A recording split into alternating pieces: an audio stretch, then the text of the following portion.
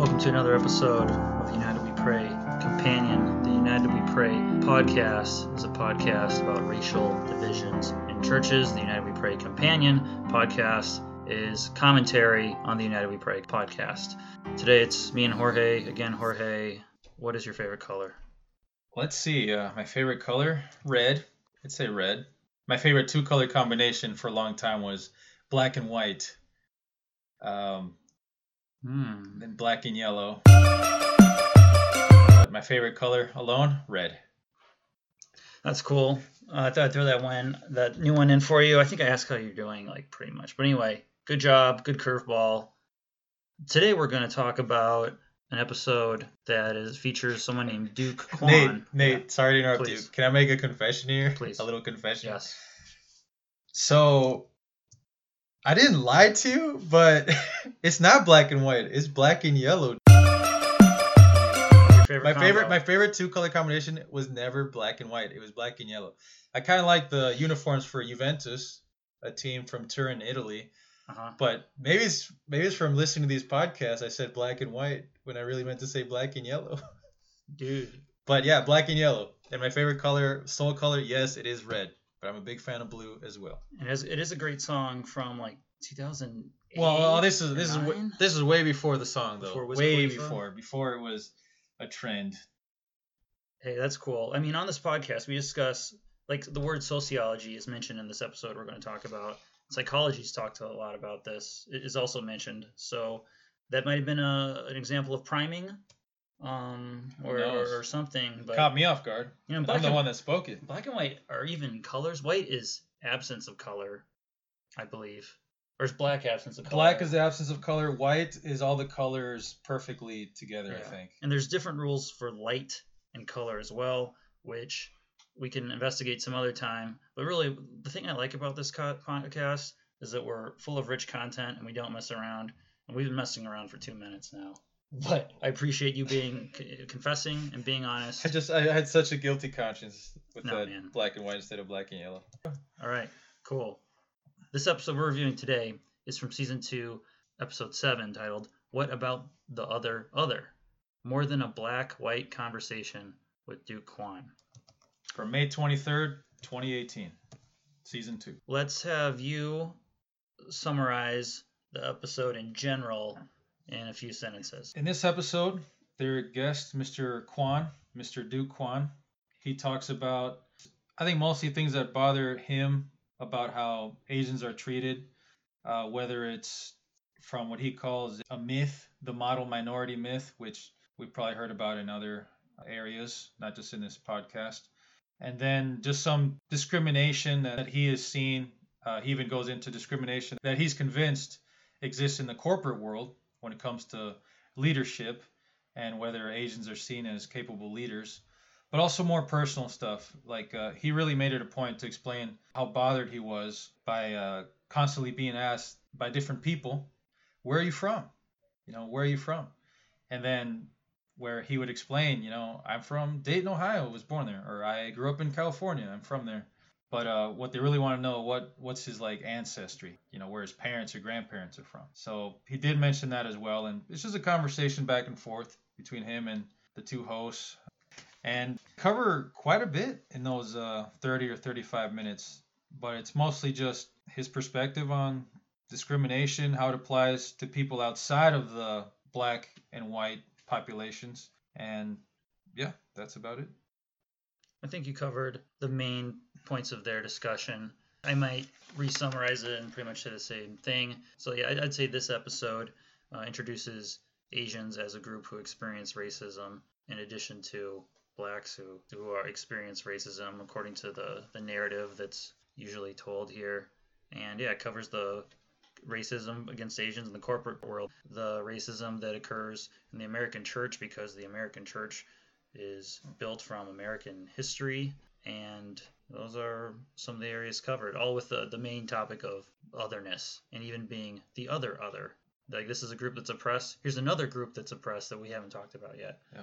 But we can get into some of the specifics now that we've tried to capture what the episode was about. Yeah, another group that's oppressed, that's sometimes not thought about, and then just other ways that people are oppressed. Even the types of oppression and discrimination that he talks about maybe weren't talked about much in previous episodes, at least the ones that I've dealt with. And are you talking about like discrimination in the workplace, or just how people feel bad, or what? Because they did go into that workplace. They didn't, I don't think in previous episodes, talk about like the establishment of different churches, or what Mr. Kwan described as like church planting. Correct. And also just, I don't think that we've talked about typical discrimination that comes up in daily dialogue. The from question, where are you from? Now I could just not be remembering. I agree with you. That is, these are new areas of specific discrimination, which usually we haven't heard about in our season of reviewing a handful of different podcasts. But we'll start with our notes at least I've taken from the beginning of their podcast. Let me quote Kathy Keller from this definition that Isaac read for otherness. At around 5 minutes and 44 seconds, he's quoting Kathy Keller, and she says, "It is natural to find one's identity against others who are different. Many have argued that this process automatically leads people to strengthen their sense of worth and uniqueness by excluding and subordinating others who are other, who are not like us. Christians can acknowledge that our sinful drive for self-justification often leads us to despise those who think, feel, and behave differently than we do. Personal, racial, and class pride naturally grow out of the human's heart, alienation from God, and therefore our need to prove ourselves when an identity based on our specialness, superiority, and performance." End quote. I don't know exactly how the original quote was with saying class pride naturally grows out of the human heart, alienation from God. That's the way it was read. I can't figure out exactly how that is supposed to be read. But anyway, the definition used says that sinful humans find their identity by finding differences in others, and then there's a drive to oppress those who are different than you because your pride and your ego want to prove yourself and show your superiority. Do you feel that way? Yeah, well, after that definition that Isaac Adams read, then he gives his own summary he says it's making someone else inferior based on a sinful desire for wanting to justify oneself. Do I think this is a good definition for otherness? It could be.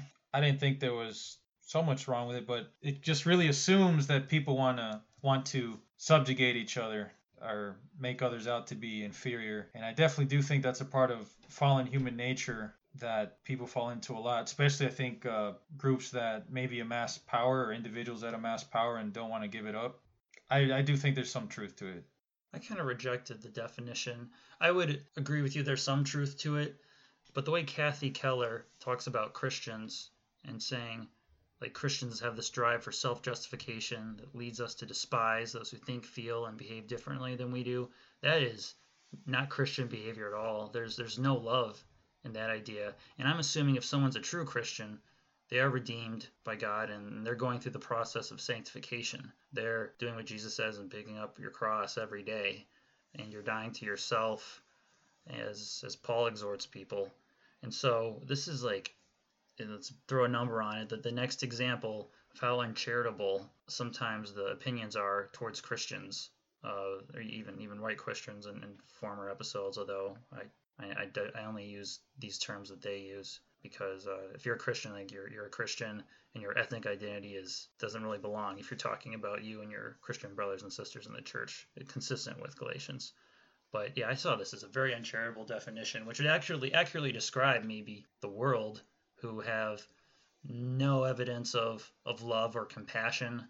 Just to say that people want to suppress others, like that is something that we don't see in today's sterilized society of properness and manners and any type of perceived morality that people may claim.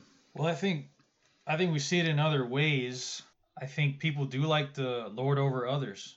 Here we are in 2022 talking about this episode from 2018, and Nate, I see a lot of examples of people trying to lord things over others. It might not be like, it's not enslaving people, boxing them in physically like they did before, putting chains on them, no. But it is like an attitude, like an I'm better than you attitude, and they lord that over others. They got this weird feeling of superiority, and they lord it over others. And Tell you what, folks, here in 2022, I see people giving looks when others don't wear masks. I see people giving looks when they ask questions about these things they call vaccines. So I do see it, but I do appreciate your question. Just caught me off guard a little bit. It shouldn't have, but with what you said, it made me think a little more. And people jumping to conclusions like this with certain definitions of how people other one another, to use it as a verb, I think it could just be from a loss of identity. Because maybe one way to look at other is I have an identity and I see that they're not like me. Okay. Mm-hmm. Another way to look at other is an identity based on not being like those others, which Isaac talks about. Yep. The prayer that Jesus gave the example of a man that was praying, that was giving thanks to God that he was not like this other man. Or was it like this other group? There was someone praying who was saying, "Thank you that I'm not like that poor wretched guy over there." Okay. While the wretched guy was like, "Oh, please forgive me, God. I'm a sinner."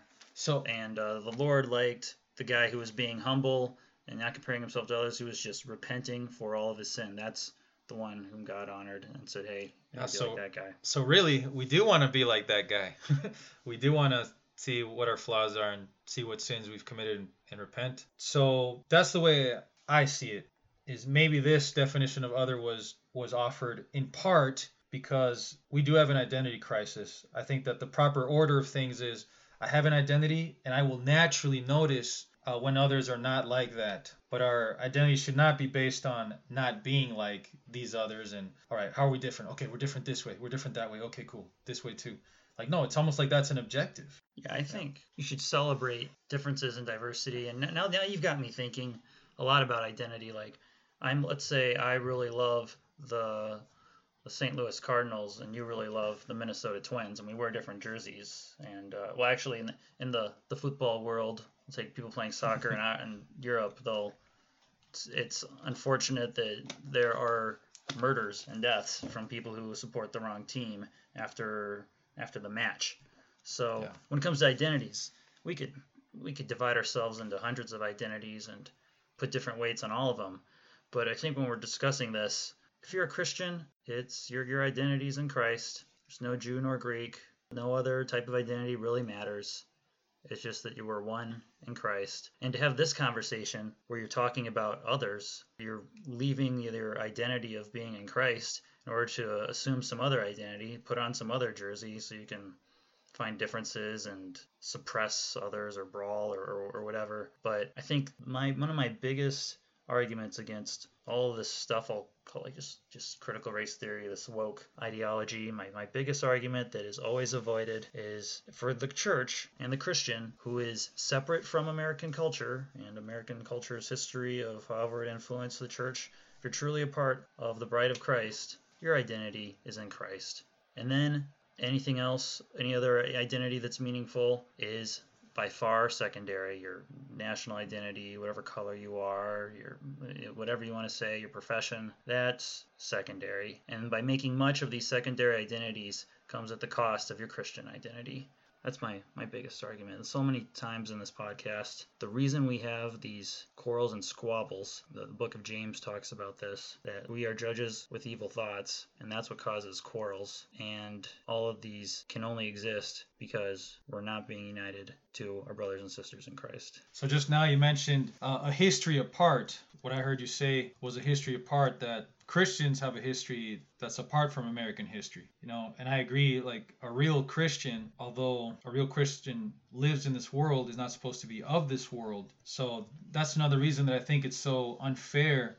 It seems that through many of these episodes of the United We Pray podcast, that they so nonchalantly pin these responsibilities on Christians, like they're guilty of things that happen in the nation. And sometimes they come with some evidence or some things that really need to be examined, but a lot of times not. And I think that's just too reflexive. It almost seems reflexive to pin blame on Christians. Yeah, and this is I've had this conversation with Isaac a few years ago, but thinks that like Americans are racist, and premise number 2 is Americans are part of the church. Then the conclusion is, therefore, the church is racist. Like, that was an oversimplification, but the idea is because the society or the community is racist, and then you're picking from there, the Christ Church is going to end up having racists.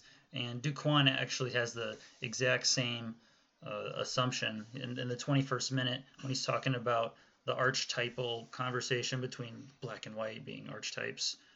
He says in the 21st minute, the struggle we see in this country, and therefore the American church, has been historically at root black and white struggle. And so I just have multiple problems with this idea. Like the church is merely people who are just like the world. That is not what the Bible tells us at all. We're supposed to be in the world, but not of the world. And what Paul writes to the Romans, we need to be transformed by the renewing of our minds, which also sets up the church apart. And just in general, when it comes to living a purposeful life as a human, you can do many different things with your life. You could find your purpose or your identity in so many things. But when it comes to living your life with purpose, just the religious sphere and people who are religious have the most to live for, because you're dealing with a time span of eternity usually. So anyway, I'm just saying, let's not take the church lightly. It is the bride of Christ. We are sons of God. And although we're still humans and fallen and not perfect, you can still find racism some places. If we're seriously taking the Bible at its word, we have to recognize that we're different and not like the world. And these petty little racial discussions of finding how you're oppressed is not a biblical idea, as we've discussed throughout this entire podcast on our side of things. As adopted sons and daughters of Christ, we can't let them paradigm shift us in a regressive way. We can't let them paradigm shift us away from that great understanding that it is basically the Christian against the world, the Christian of taking care of his soul, of being loyal to God, first and foremost, come what may. We don't want to be paradigm shifted down into only looking at the world and only looking at all these petty conflicts, or even just ideas of conflicts that are just amplified and people think there's such huge conflicts. What you just quoted, though, which the guest Duke Kwon said about what he calls the archetypal racial struggle in America, black versus white, I think it's interesting for this reason, that we don't often talk about the others. Like, there's a lot of different groups in the United States, if you want to talk about ethnic groups.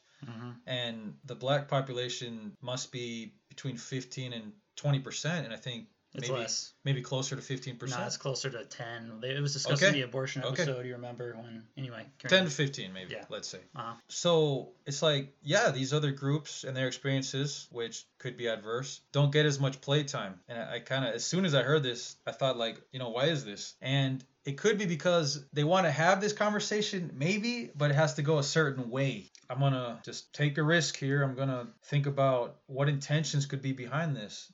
But I think that this is a very controlled conversation. The other groups, the other ethnic minorities that aren't black, I think they want to carefully have this conversation, because instead of this conversation bringing to light the different growing pains that diverse groups have of living side by side, they don't want that to be the result of these conversations. They want the result of these conversations to be, look at how this other small victim group is oppressed by the same large oppressor group. So I think it's always going to be directed back to whiteness, to the majority group of whites. It's like the united colors of grievance. Like, what did the whites do to you? How did the whites treat you? How do the whites treat you?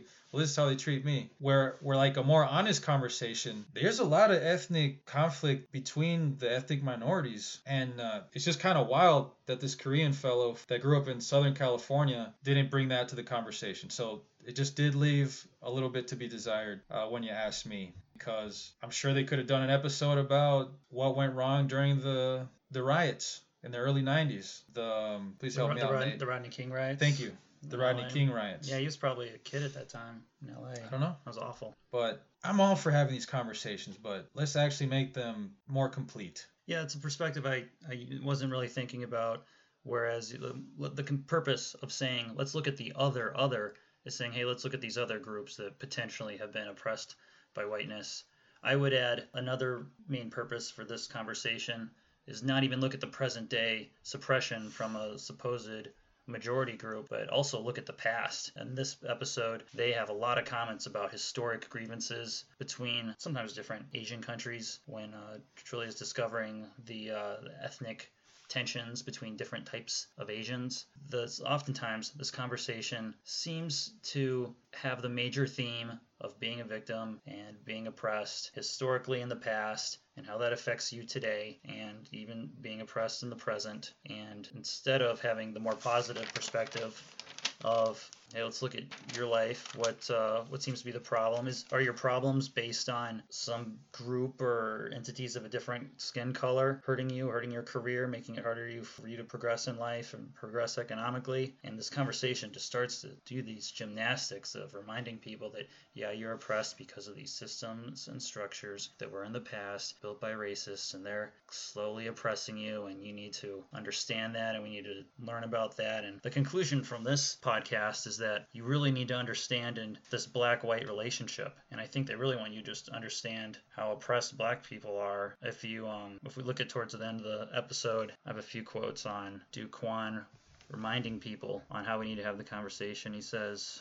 around 23 minutes, he's talking about it's important to start, and we do put a lot of work into the black and white struggle, but we can't stay there. And then we have to go on to understanding the struggles between other ethnic groups. And so unfortunately, there's this idea of like, hey, young professional or young child or whatever type of person you are or whatever your circumstances in life, you really need to understand how white people have been bad to black people in America. And you really need to understand that. And then you need to move on to how white people or whoever have oppressed other groups. And that's what's important in order to have racial reconciliation. And you may not have done anything, but you just need to understand this perspective and this worldview. There's other alternative worldviews, and maybe this one doesn't really have very much biblical support, but that's what is called for in this episode. And to me, I felt like I was forced into this conversation, and so I've been on this journey of understanding race in America, and it's been kind of painful. And if I spent all this time doing something else with my life, like, I don't know, learning Python, I'd probably be having a lot of fun doing other things.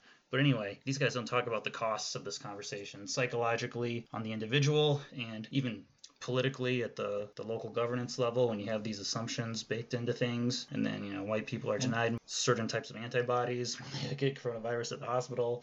Like, there's huge implications to this narrative when people adopt it as a part of their worldview. And as we've been trying to explain, it's not biblical to have this black-white struggle. Maybe part of the reason that this conversation takes up so much airtime and just kind of goes round and round and so much time is spent on it, maybe part of the reason for that is that it's steered a certain way. And it just kind of always goes back to grievance and fanning the flames of that and looking at that again and reliving it again, like resentment. But I really like what you said about positivity. You expressed a desire for something positive, like a positive view. And I almost feel like we got close here. I'm going to revisit this quote as well from Duke Kwon, where he says, we need to put a lot of work into the black and white struggle, but not stay there. Now, the first part of that, like put in a lot of work, like what are you talking about? Like hyping it up, reliving it, seeing other ways that this hurt people that are alive today. Like the first part's like, please tell me what you mean by that. But the second part was almost hopeful, almost positive. Not stay there. Okay, I like that. But where it should mean one thing, he means it in another way. Like not stay there. I'm like, awesome. Like, yeah, not stay there. All right, like what can we actually do to make people's lives better? What can we actually do to make people get along better? How can we really, I think, vindicate the horrible experience of slaves? I think people have the wrong idea. I don't think you vindicate a horrible experience like that by being stuck there and arousing such feelings of resentment for stuff that you didn't personally experience. I think the correct way to vindicate those real struggles, horrible experiences, is to do what you can to succeed today. I think that's the real way to vindicate such an experience. Remember, but then don't think that it has some kind of power over you, like you lost the game. No, the game's still being played. 2022, you can do so much. You can do so much with your life. Success is not guaranteed. Even God will not guarantee us success. He may allow us to live a life with a lot of struggle, a life with a lot of hardship. But we can be successful in the sense that with faith, we will know how to confront both the good and the bad. But anyways, where I thought this could have really taken a positive turn was that, we need to not stay there. I'm thinking, great, all right, maybe solutions. But no, he says, not stay there. we need to go to other experiences of struggle from other groups. It's like, oh man, like that's what you mean by not stay there. But a reason that I think that even this guest who can bring this perspective of discrimination that a Korean American has experienced, it's almost like he pays tribute, pays homage to the black and white conflict. I think that's because that's the most like vivid example. Even though in Twilio Newbell, she does have imagery evoked when she thinks of a discrimination against Asians.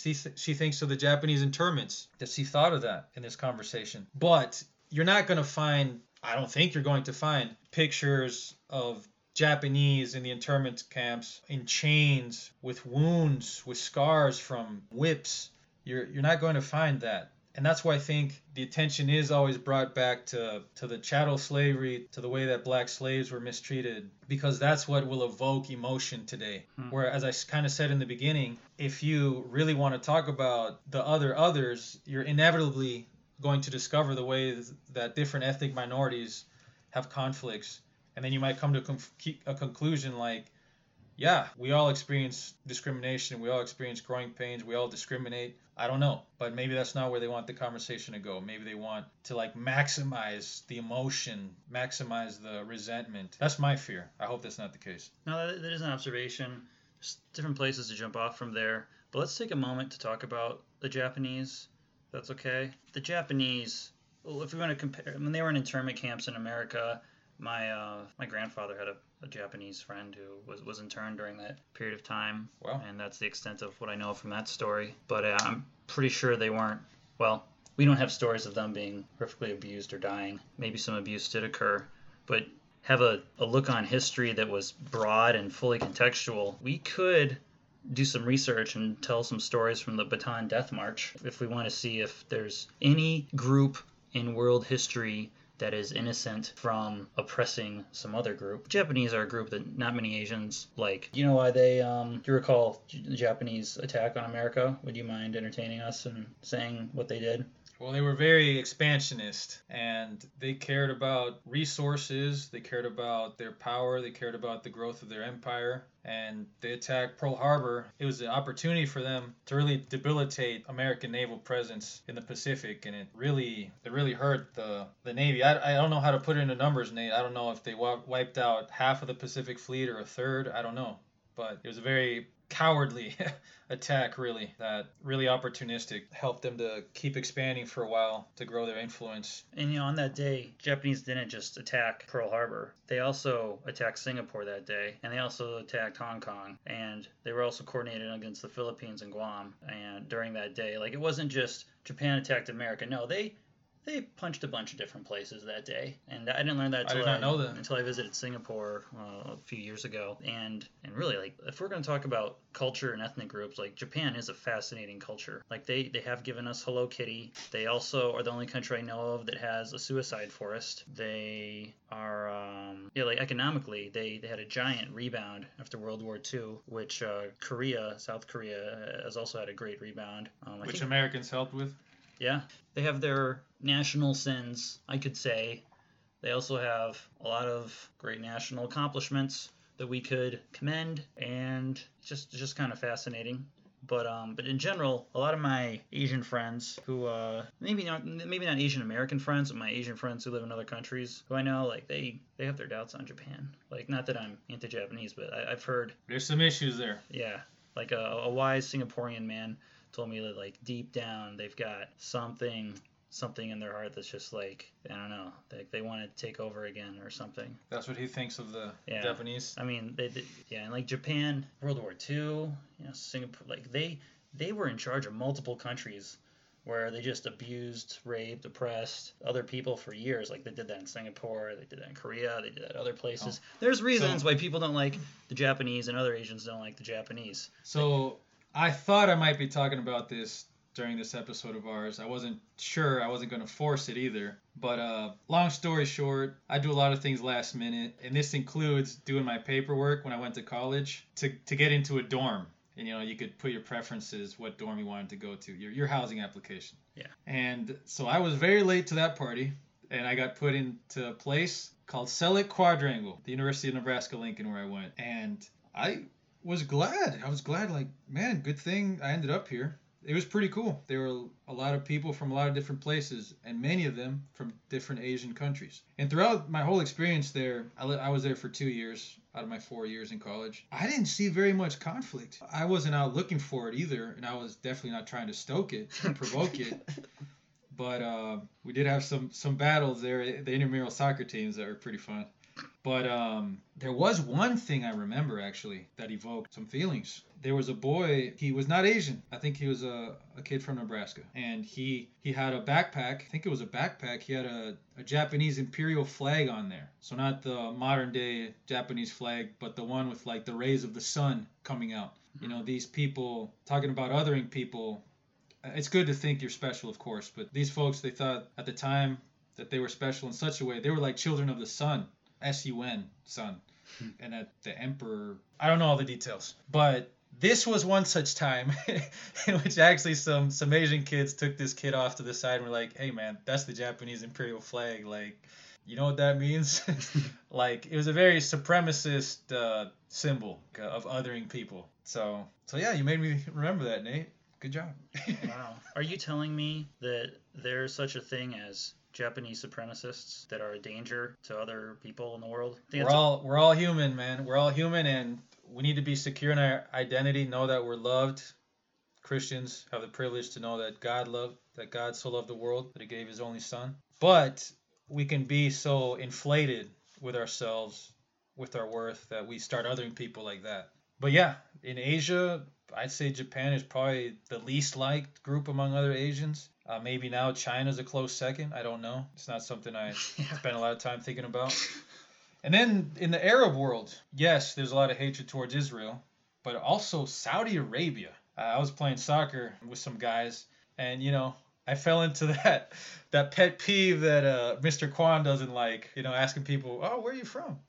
And I asked this guy. I think I just heard his name. I like to think a lot of my ability to tell where people are from. It's fun to do. From names. Okay. I love soccer. I watch a lot of soccer games. I have got pretty good at telling where people's ancestors probably come from. For example, I would not have asked Mr. Kwan that question, where are you from? With Kwan, I would have been able to assume, rightfully so in this instance, this fellow has ancestry from the Korean Peninsula. But anyways, this certain soccer player, he must have told me his name, and I'm like, are you from Saudi Arabia? Because there was a lot of Saudi Arabian kids there. Mm-hmm. And he's like, no, I'm not from Saudi Arabia. Yeah, I was like, oh, okay. I'm wrong. It was Turkey. You asked if he was from Turkey. That I asked this guy if he was from Turkey. And that's what set him off. And he was pretty mad. No, I'm not from Turkey. Yeah, I mean, who can forget the Ottoman Empire? But there you go. Yeah, or I asked someone, dude, this was when I was at some army training. I'm like, dude, your last name's Cortez. That's pretty cool. And he's like, no, Cortez was a murderer. I don't like it. And so that's sad. I mean, that was that makes me sad. I mean, he had a name of famous conquistador that we could say infamous. We could say that based on your perspective. But really, Jorge, you and I, we could do some research. We don't even have to do any research. We could go on for quite a period of time talking about conflict between different ethnic groups that aren't black versus white in America. Also positive things. So back to the Selig Quadrangle. International dorm, yep. Half of it were international students because it was one of the few that was open during the summer and kids could stay over the summer. And half of it were Nebraskans or kids from other states. Great states like South Dakota, places like that. But you also saw a lot of positive things. One thing I remember, Nate, probably the most successful floor program that my RA put on was a potluck. Or it was like an international food festival, but a potluck. You cannot believe, or maybe you can, just how excited people are to share where they're from. That's why this Duke Kwan thing made me kind of sad. Like, that's also an opportunity. Maybe for one out of every so many people that just feel so offended when you ask them where they're from. I'll tell you what, at Selig Quadrangle, the kids, they were just so excited to tell you about where they're from, their family, their culture, their experience, and in this case, their food. Man, that thing was a hit. That thing was a hit. I don't remember how much my RA, his name's Tim, publicized this thing, but oh man, it was a hit, and we had a great time eating food from all over the world, from all these different culinary traditions. People love to tell you where they're from. And my advice also for Americans, maybe Americans that are 8th, 9th, 10th generation and beyond, you can also be proud of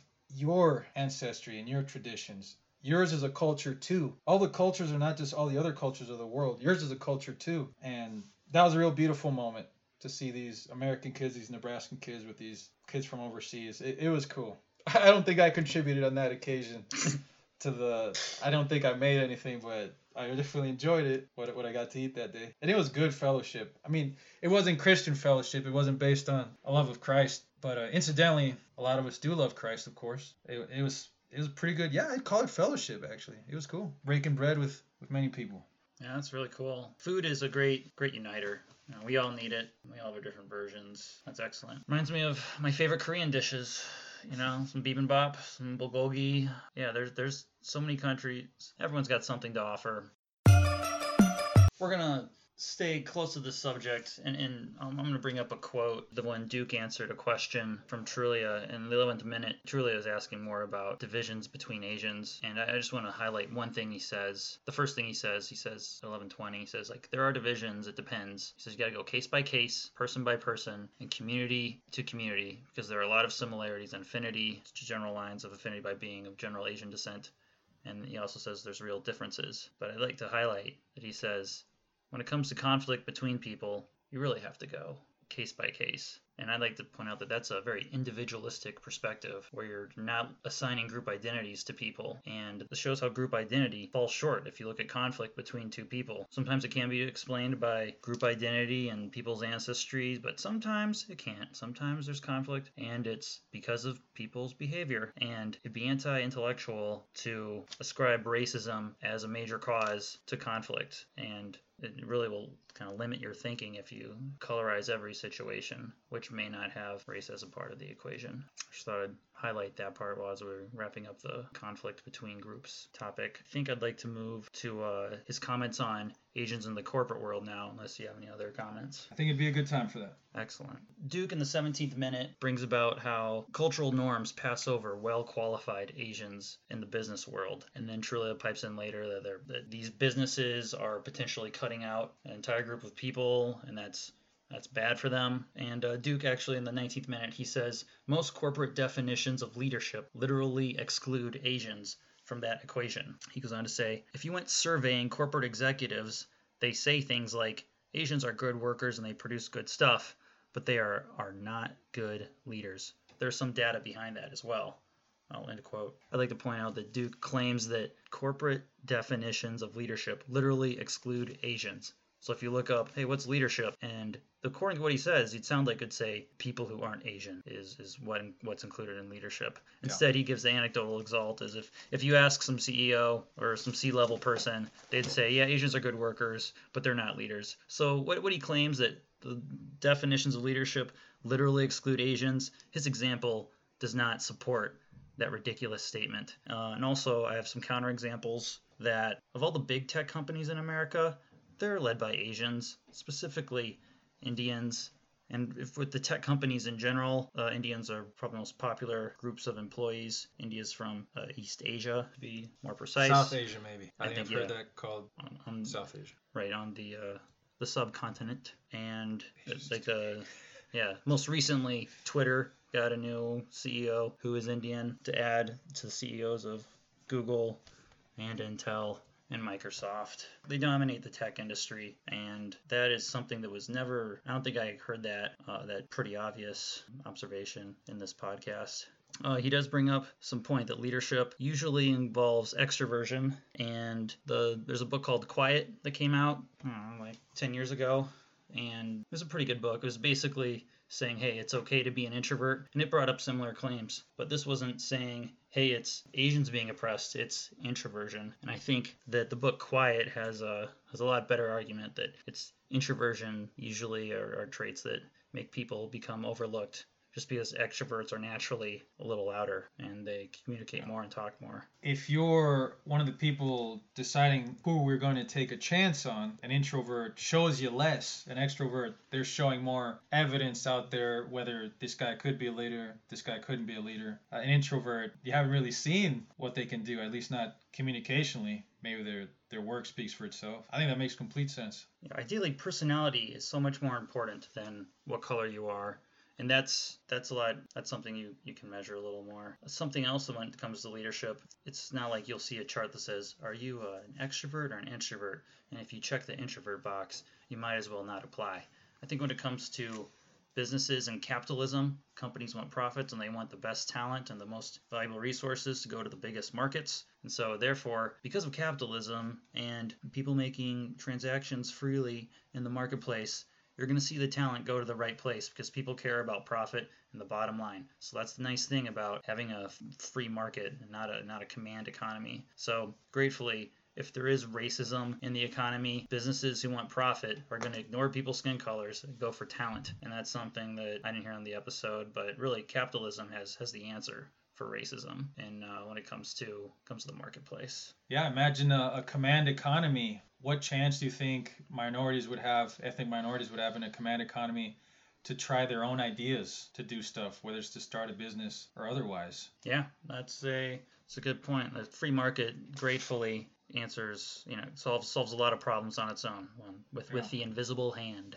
A command economy, you would need to convince the whole power structure to let you do what you want to do. In a free economy, you just need to convince X number of investors or people to collaborate with you. You just need someone to buy your stuff, and you need some capital, maybe some property, maybe some labor. I think those are the big parts of the equation.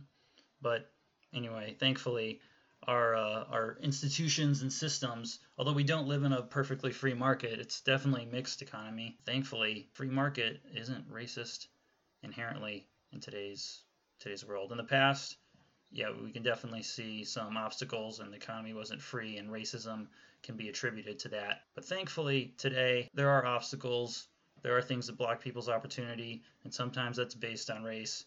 It's usually not an obstacle for an ethnic minority. I'm thinking of contracting with the federal government, and you get incentives if you're a female or an ethnic minority. And white men have a lesser chance of doing business with the government if all the other things are equal. But that's a racist part of our institutions, which exists today. And if I'm wrong, please let me know. But I'm pretty sure that's how business works and with contracting with the federal government. But another thing that's interesting on personality, like narcissism, is usually a trait seen in leaders and that's found in the upper echelons. And that's something that's just a little piece of trivia. That's something I read a long time ago. When we're talking about leadership and what's required, there's some things that I just wanted to share that. I think we'll move on to something else discussed on church planting, unless you have any other comments. No, just I love this conversation we're having here. And I couldn't help but think of, as I heard you speak, I couldn't help but think of Milton Friedman. And I think it was his kind of definition of capitalism or a free market economy. Cooperation through voluntary exchange. And yes, it's not a perfect world.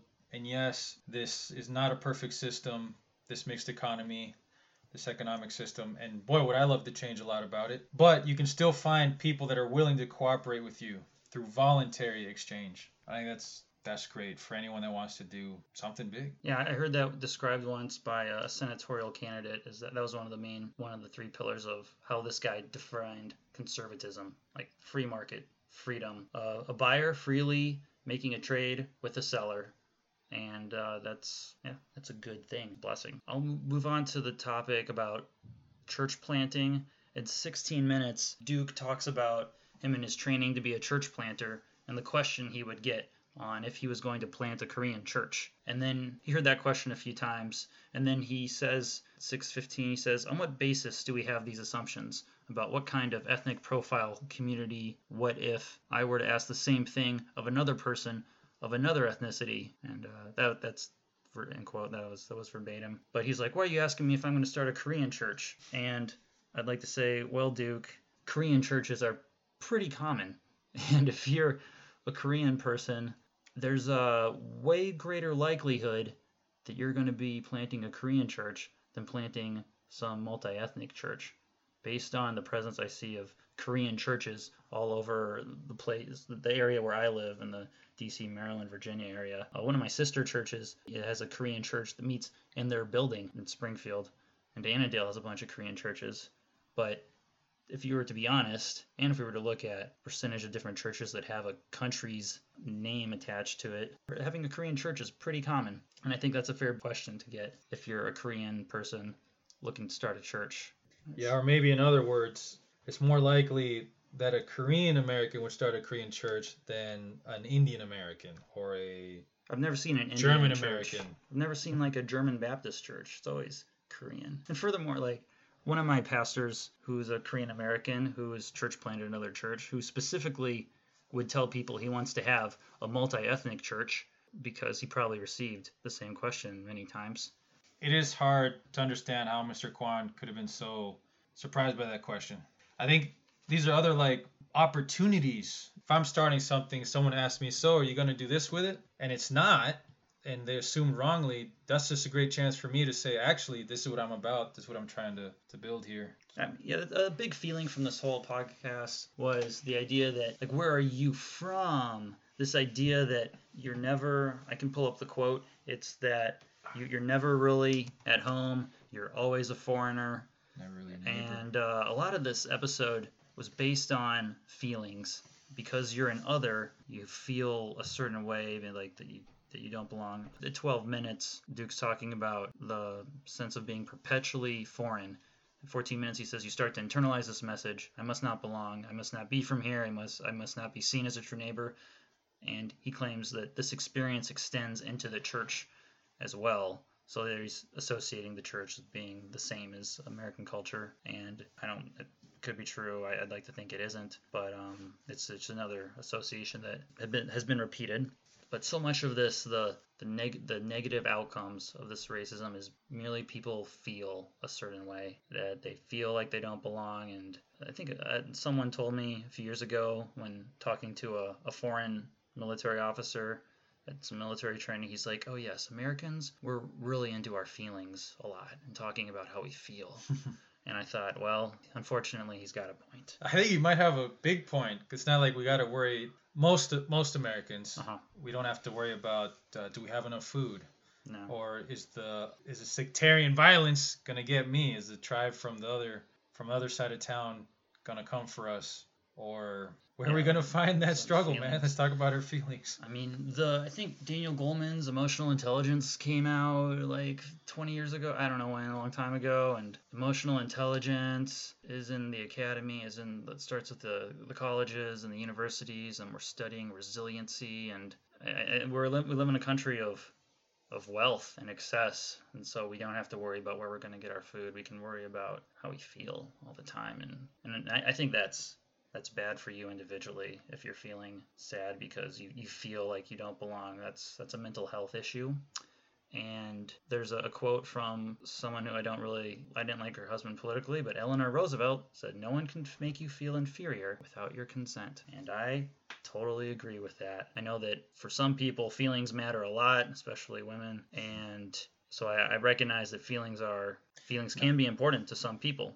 Like in these contexts, you're associating yourself with some group identity, and you associate negative things with that identity, like slavery, for example, by being black, and I think it's just bad for your spirit, bad for your mind, and it's you taking some identity that's not your Christian identity and giving it meaning and prominence, and then it hurts you mentally, and so Or holds you back. It can. Yeah, well, feelings are real, but humans, we're a lot more than just a combination of feelings. The Eleanor Roosevelt quote, I think, over time, yes, it requires your consent. Like someone might catch you off guard and say something really hurtful. Yeah, it's going to hurt your feelings. But over time, you have to keep giving your consent to let this person bully you or to be bogged down by some feeling of insecurity. I don't know. But yeah, we got to be more than just our feelings. We need to integrate things. We need to make sense of things. Why did we feel this? Okay, that makes sense. But, then grow. And we need to integrate. And maybe that's the thing. We need to integrate history and things that people experienced but not what I keep thinking about is just resentment, just to feel it the same. No, it was the victims at the time that hurt the most, not people living today that didn't go through that experience. I mean, there are so many resources for if you're feeling sad or depressed to build up your resiliency. I think the most important thing is if you're a Christian, your identity is that you're a child of God, and that's in whom you find your worth. You're made in God's image, and He loves you, and nothing can overcome that. No scheme of man, nor power, nor principality can separate you from God's love, to take from the New Testament. And if that would require consent. to be separated from that. Yeah. There's many resources out there. We could spend a few minutes like, this is what I do when I feel sad. Usually I just go to bed and wake up feel better. If you're feeling a certain way, you have the ability to talk, to inquire, to understand. I don't know what the situation is, but it's just been mentioned that if you feel like an other, and maybe you are an other. And I think it's so encouraged too. I think to feel like you've been wronged. Of course, everyone's been wronged. Welcome to Earth. But I think it's so encouraged to develop that. Like, man, I've been wronged here, and here. And I've been wronged and it was hurtful in this way and also in that way and this way. And it was accentuated by this. Focus. The devil is our enemy. Let's not get into a competition of who's had it worse. I think that's a really bad road to go down. Something I'd like to bring up, and so we don't miss this, is this idea of racial righteousness that Duke brings up. And I think that's kind of a dangerous idea. I don't know of any biblical support for this idea. I think our righteousness really comes from Christ, and it's Him. We're called in righteousness not because of anything we've ever done, but because of what He's done for us. And He claims that we get to some form of racial righteousness by having more people groups as we talk about our perspectives on life. Allow me to get a quote. It's at the 27th minute when he's talking about getting more groups into the mix and learning about racial sins. He claims that in the 27th minute, after more people get added to our group, we will see more contours to the dimension of racial righteousness as well. We got more people in the room. We will see new glories of how we can be reconciled together. We will see new ways of how each ethnic group contributes to the reconciliation of the body of Christ. Sorry. Yeah, I agree. This is, to me, also so weird. Many more contours of racial righteousness. Man, this seems like more confusion to me. There's this base assumption that your racial identity has a defined special flavor of oppression attached to it, and you need to go catch them all and learn about all these different types of how people have suffered in relation to their race and understand how people have overcome. That somehow relates to righteousness or to glory. I think that's what he's saying in the 27th minute. I don't know, but it's like we're getting to the point we're going to need like racial accountants. All right. This group has been hurt this much. All right, let's bring this over here. This group's been aggrieved this much. Bring that over there. Okay, this group's got to give that much. All right, they need to have a bigger voice here. How can you keep track of all this? It's like almost like it's made to be a never-ending problem. Well, they almost want to give some type of certification because, he said in the 23rd minute, like, got to start there with the black and white, put a lot of work into it, and then you can't stay there. It is this never-ending journey of learning about oppression. Appears to be the answer that has been given by different guests on this podcast. It's the same type of thing. I think it's kind of dangerous. I've never really heard of an end in sight to it. But for me, the dangerous part is thinking that you're achieving some type of righteousness, not from you repenting of your sins, but you're getting it from learning about how other people have felt based on their experiences and, I guess, consoling them. But like righteousness comes from God, not from learning about racial pain other people have suffered. I think that's doctrinally pretty dangerous. And not from groups that you've designated as oppressor. It also doesn't come from groups that you've designated as oppressor of ceding things to you or going along with what you're saying or affirming your ideas of the original oppression, whatever you're referring to. That's so dangerous for that reason too. You're letting a sense of worth come from someone else. Like it depends on someone else. Yeah. Someone that's not God, someone that's a mere mortal. That's a great point. I think we sort of have similar ideas that contrast some other ideas. Good discussion. I think we hit most of the main points that were discussed from them. I don't know if you have any concluding thoughts you'd like to share. I think something we don't usually ask, let's ask it at the end of this episode of ours. Uh-huh. What are your hopes, Nate? I want to ask you, what are your hopes for people in this country where people identify with different ethnicities? What are your hopes, or what do you hope to see? One part of me says my hope is to really have MLK's vision. This is a pretty safe answer. It's like, let me go with MLK. Smart guy. I just want to have great relationships with lots of different people who all have good character. And I think that's the most important thing. And I think that character is not monopolized by one certain ethnic group. I think character is something that everyone has the ability to have by God's grace. So like ideally for me, I hope to just live a life surrounded by people with character, with good relationships. We go out and have good times. I'm thankful for my church. A lot of people for whom I'm very thankful there. And that's really what I'd hope for. And I'd contrast that with the world that I've kind of lived in a little bit, and we all live in, where color is used as a basis for whether you get a job, or it's used to associate you with certain things that don't belong to you. Like, oh, you're Korean, you must be really smart and successful or whatever. Like, sure, we can have some stereotypes. Let's not judge each other or discriminate, especially at the government level of things. But my goal is just to have a colorblind life and have a rich life where go travel and to other countries and experience other fun parts of culture and have neighbors who are from different places and have rich histories that have delicious foods they can share and some other neat cultural things. That's really just all I want. My goal is just to have a place where we just judge people based on the character and not treating people differently because of their ethnic identity and whatever is associated with that identity. That's what I want. Do you know what your purpose is? Maybe you should repeat your question and then give the answer. So you want me to answer that same question? What my hopes are for people that share a country and identify with different ethnic groups? My hope is that we're encouraged to train our guns on each other to have these racial conflicts. And my hope is that we won't be so distracted. My hope is that we will see things for what they are, see that the real danger is, our real enemy is the devil. And one of the real dangers is that our guns are trained on each other and not on our common enemy. And I think culture is a big factor. Culture is, my definition for it is whatever you so value that you teach it to the next generation, that you hand down. That's what I think culture is, and I think it's such a big factor as we try to do God's will and as we have God in mind and that He's the one we want to be loyal to. I think everyone needs to look at their culture, the culture that they live in, the big culture, the subculture, and decide what do we need to drop to follow God. You talk about a military officer who had the name Cortez that you had an exchange with, who was ashamed of his name because it belonged to a Spanish conquistador. Folks, not every culture is the same. And there's stuff from our culture that we need to get rid of to be compatible with Christ. And I think of stuff like that. I think of the Mayans. I think of the Aztecs, where there was human sacrifice, and human sacrifice on an extraordinary scale. And we need to decide where our loyalty is. What's our culture? What's good culture? What are the good aspects? What do we need to drop? And hope that we make smart decisions. Because I hate to see this kind of casteization of making of castes in this country where we were never supposed to have castes.